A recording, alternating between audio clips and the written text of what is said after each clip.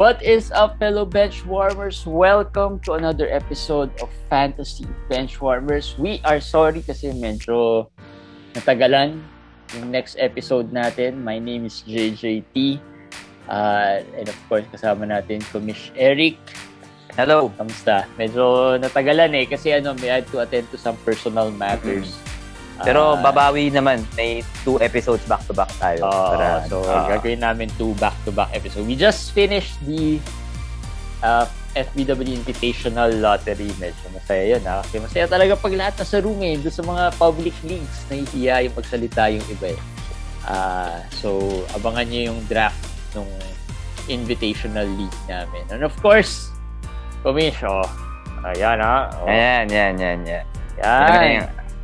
Yan, ganda, Yan ang makukuha ng mga winners natin.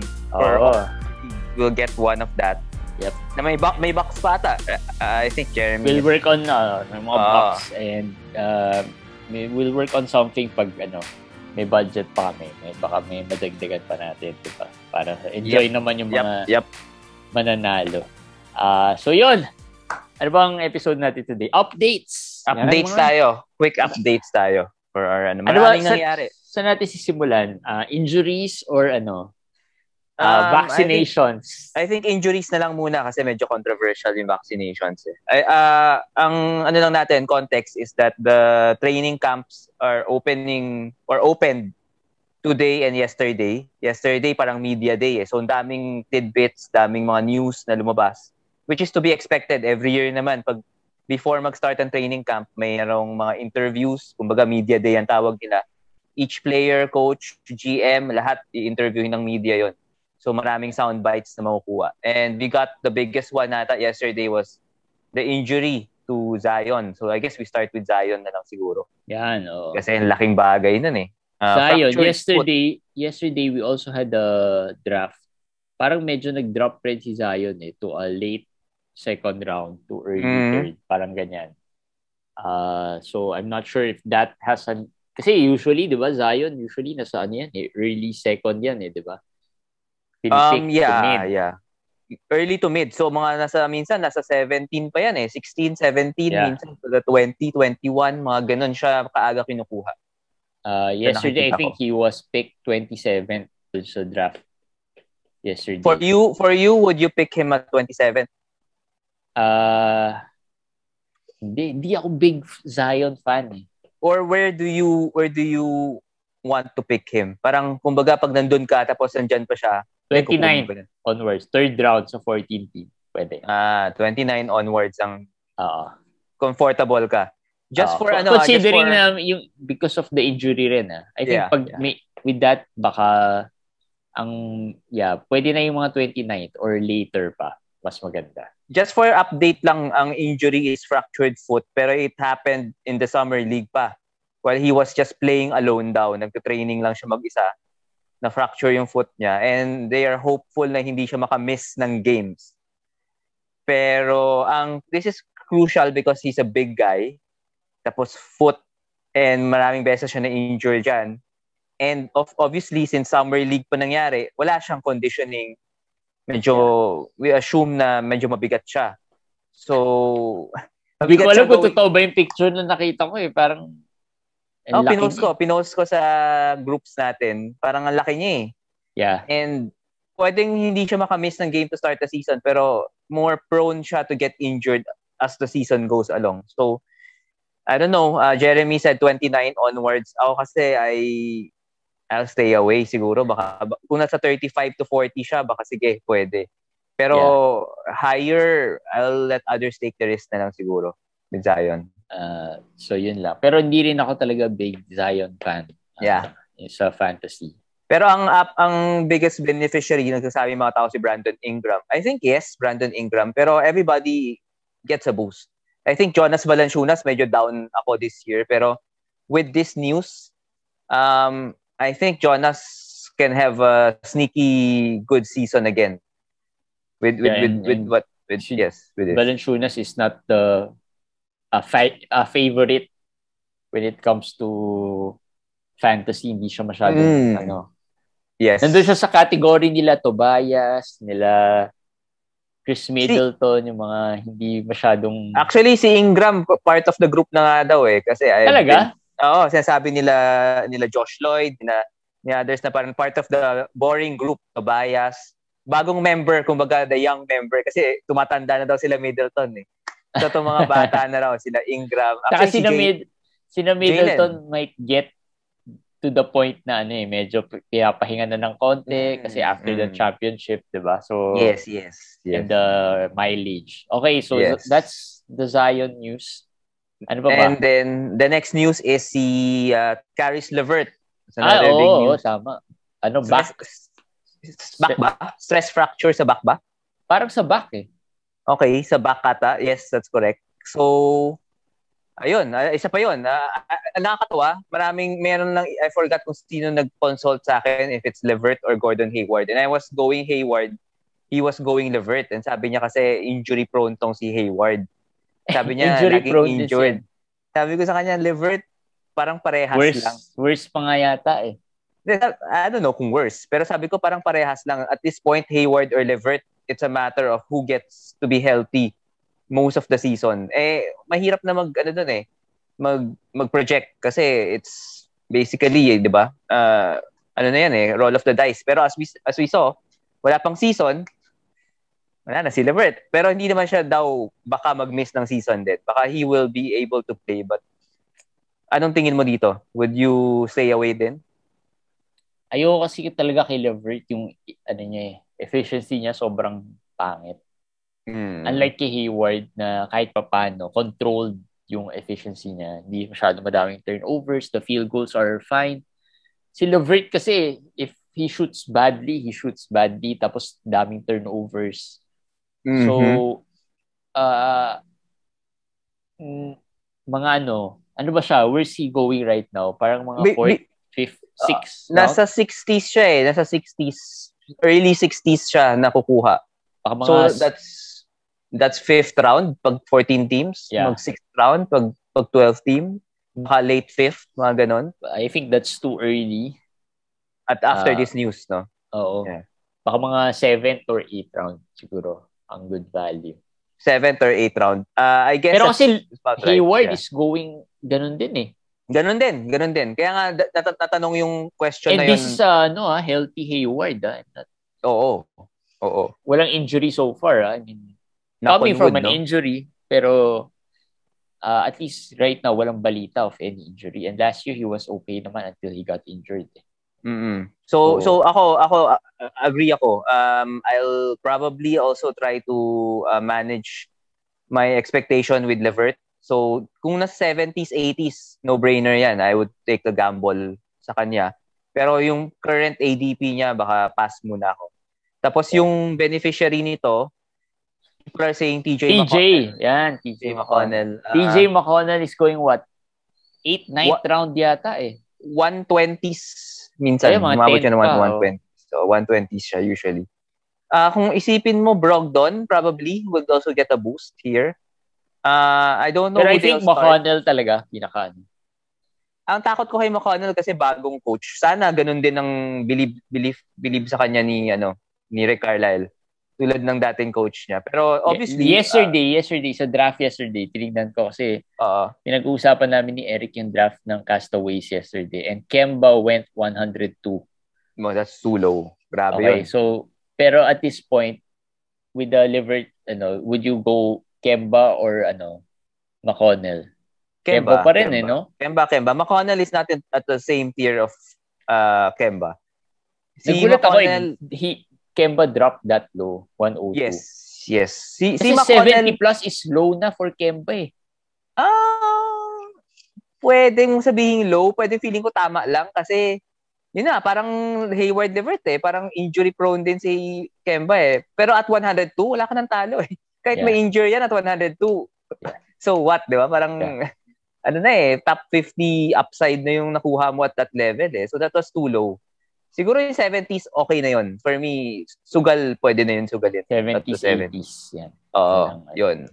Kemba. Tapos, ang third natin, si Rui. Ito,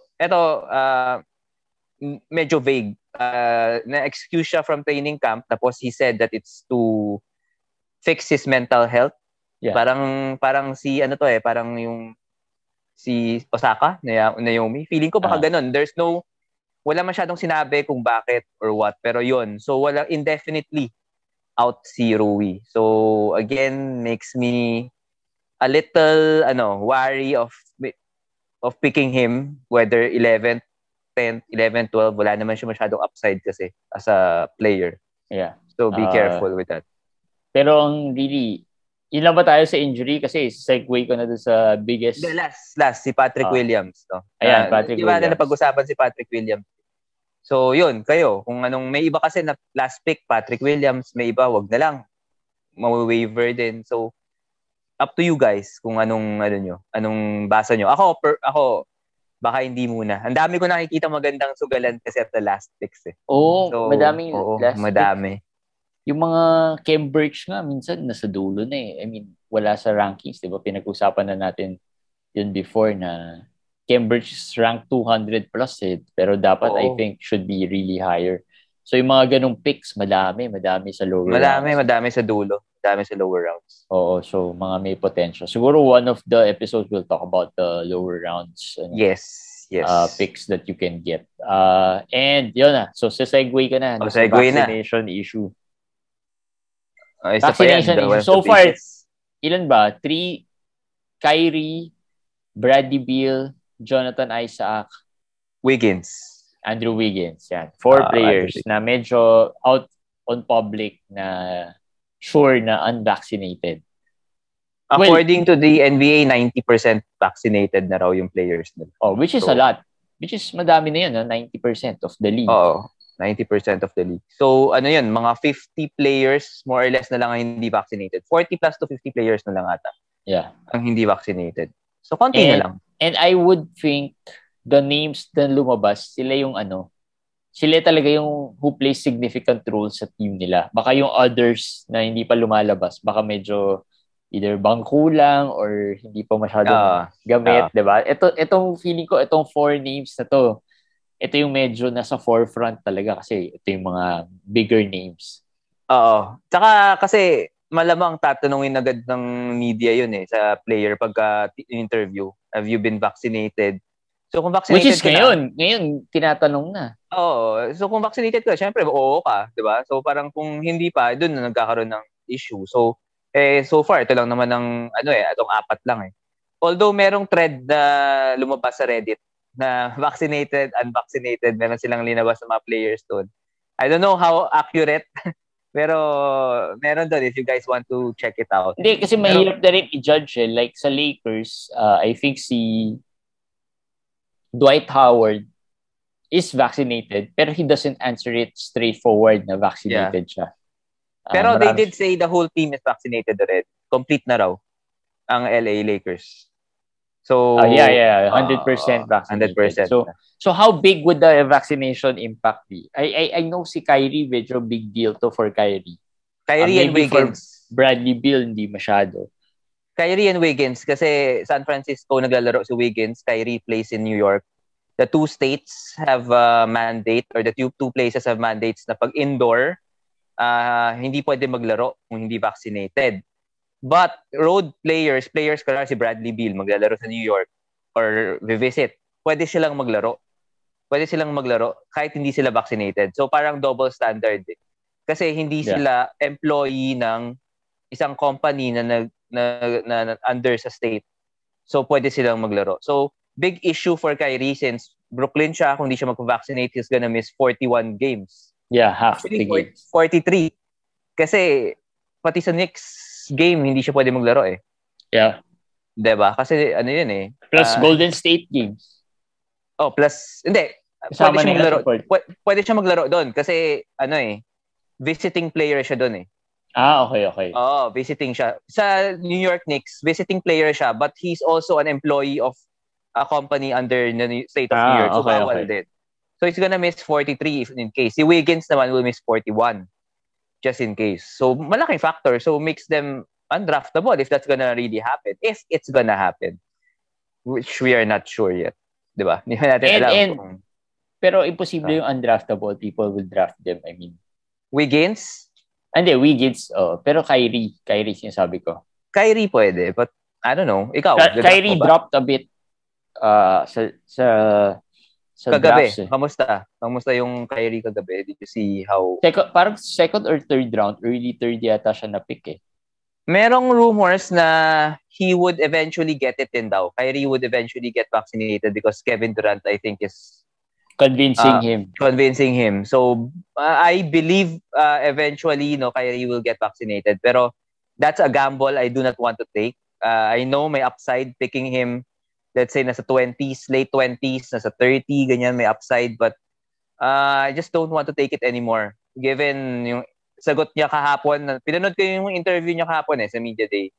Medyo iba talaga mag-isip Iba talaga mag-isip si Kyrie. So, at any point, pwede siyang biglang magsabi na the media is pressuring them or whatever, tapos he needs a break.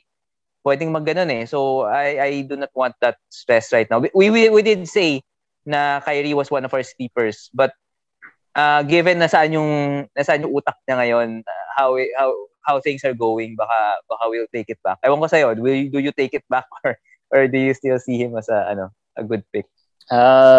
He was picked 25 sa last night's draft.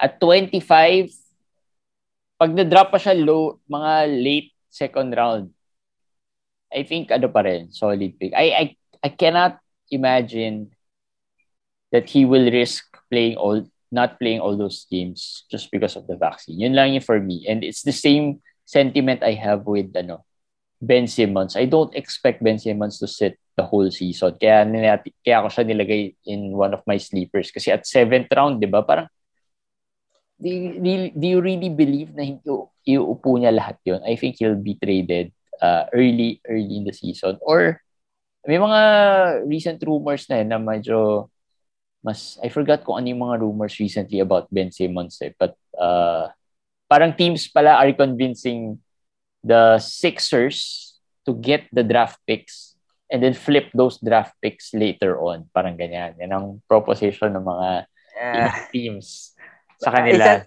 As if si Daryl Morey pwede mong sabihan kung anong gagawin. Yan ang problem. Pero yun lang for me. I don't think Kyrie will risk missing all those games. So yun lang. Kaya I still think he's one of the sleeper, lalo na if he drops further with his news. Mga third round. I mean, worth the flyer na if mga third round. Si Bradley Beal, anong sense mo kay Bradley Beal? With this news, will it affect si Bradley Beal? I think mas stronger yung sentiment niya about the vaccines The way he answers the questions. He clarified it though kanina. Nag-backtrack siya. Sinabi niya na hindi siya against vaccines. It's just that nakuha lang daw niya yung COVID. Di ba sa Olympics, before mag-Olympics, nagka-COVID siya.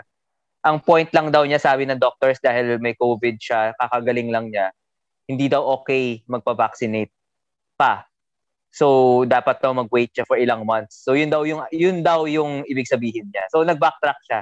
Nag-ano siya kahapon. So, kanina ang layo naman sa sinabi niya nung una na diba, yung sinabi niya nung una, you could still get COVID anyway, diba? So, anong difference? So, siguro napagalitan or nasabihan or we don't know. Pero he did clarify it, but I don't know if he's gonna take the vaccine or not. But for you ba, you drop him down?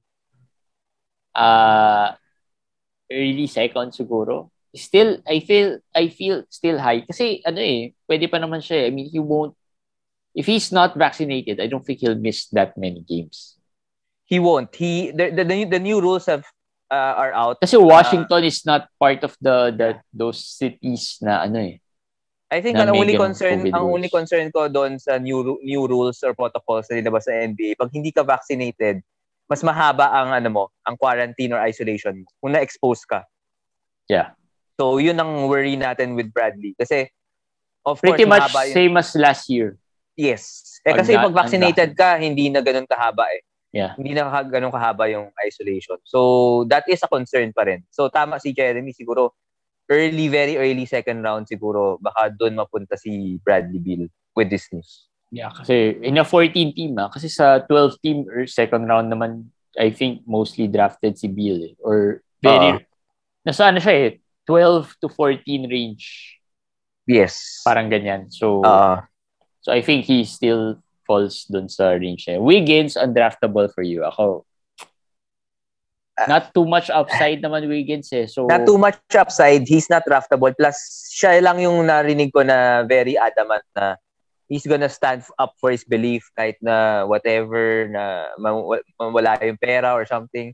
It's his religion or whatever. So, baka talagang hindi siya. But parang parang Simon situation eh. Pero but hindi siya buong 82 games mawawala, 41 lang. So may kalahati pa rin siyang salary na makukuha. Oh, 'di ba? And wala kasi upside eh. For me, kung wala, yun nga eh. Unlike players like Simmons, parang kahit na hindi mo sure kung maglalaro, may upside eh. Oo. Na mataas yung upside. So I think yun yung challenge kay Wiggins. And Jonathan Isaac naman, well, very injury prone eh. Nasa latter part na siya napipick eh.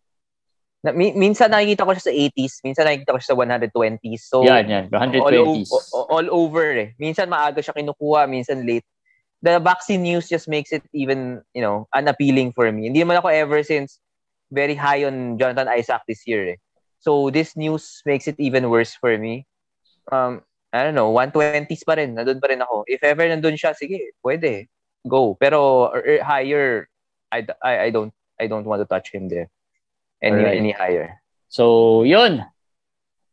Those are the quick updates. Yung quick updates natin, parang quickie, mga 30 minutes. Yeah. Natin pinag-usapan. So, those are some of the quick updates on some of the players. After the media day yesterday, at least we get a better picture. I think slowly, medyo nag-a-adjust na rin how we draft certain players, diba? Kasi, like we said before, the later ng konti drafting, the better. Kasi, starting next week, sobrang puno na ng draft schedule ko. At least lang kasi draft after siguro the training camp opens. Para makita nyo yung mga news na ganyan. Like, si Chuma Okeke, may injury din pala. May hip injury din daw. Si Clint Capela, sore Achilles. Yung mga ganon, yung mga tipong may mga konting parang mga kasakitan here and there. Pero not major, but still good to know, di ba? Yep. And of course, you get a better idea rin of the rotations minsan. Yes. Although napag-usapan na natin the depth charts. But, pwede natin last na. Pwede ko pahabol. Yung news, one of the bigger news is the Clippers starting 5 and the Lakers starting 5. So, nabanggit din yun. The Clippers are starting Bledsoe with Reggie Jackson. Yeah. So, napag-usapan natin yun sa depth chart. Kanina lang siya minention eh. Pero sa depth chart, medyo napag-usapan natin who do we think would start. Pero this one's definite na it's Bledsoe and Reggie Jackson. So, Terrence Mann and Nick Batum are off the bench. So that gives Bledsoe a little boost for the later rounds. Parang magandang sugalan si Bledsoe. Kasi actually, Batum has been falling. Hindi siya masyadong napipick. Yes. In any of the drafts. I'm not sure if that's a good thing or a bad thing. But again, we medyo shady or hindi rin clear tong Clippers rotation. So I think. And the Lakers pala said that it's Ariza and Ellington who would be joining the big three, the starting 5. So both small ball. And both those players are not draftable. No, not draftable. Pero it's big for AD. It's big for AD. Si Jeremy, 12 pick kasi yan eh. So, kailangan AD. Although yesterday, Karl Anthony Towns dropped to 11. Yes, that's true. Pero si AD gets a boost with that news na center siya. For me. That's big for him. So, there. So, yun. And we'll probably do some more of these as we go along as merong mga news dyan here and there para warm up na rin to the quickies. Alright. Again, meron pa pala kaming ilalabas na league. Yan. So, abangan yan. It's sabihin na ba natin? Basta it's draft. It's about it's a fan tracks natin. It's a fan tracks. Na lang natin next time pag Yeah, ipo-post ko na actually to register lang. para at least meron na tayong list of players. Yes. Mabilis na lang kasi inaayos pa ni Kome kung paano. Alright. So yeah, that's it. That's it for a quick update. We'll release a longer episode in the coming days then. Iba naman yung topic. Alright, we'll see you again on the next episode. Bye guys.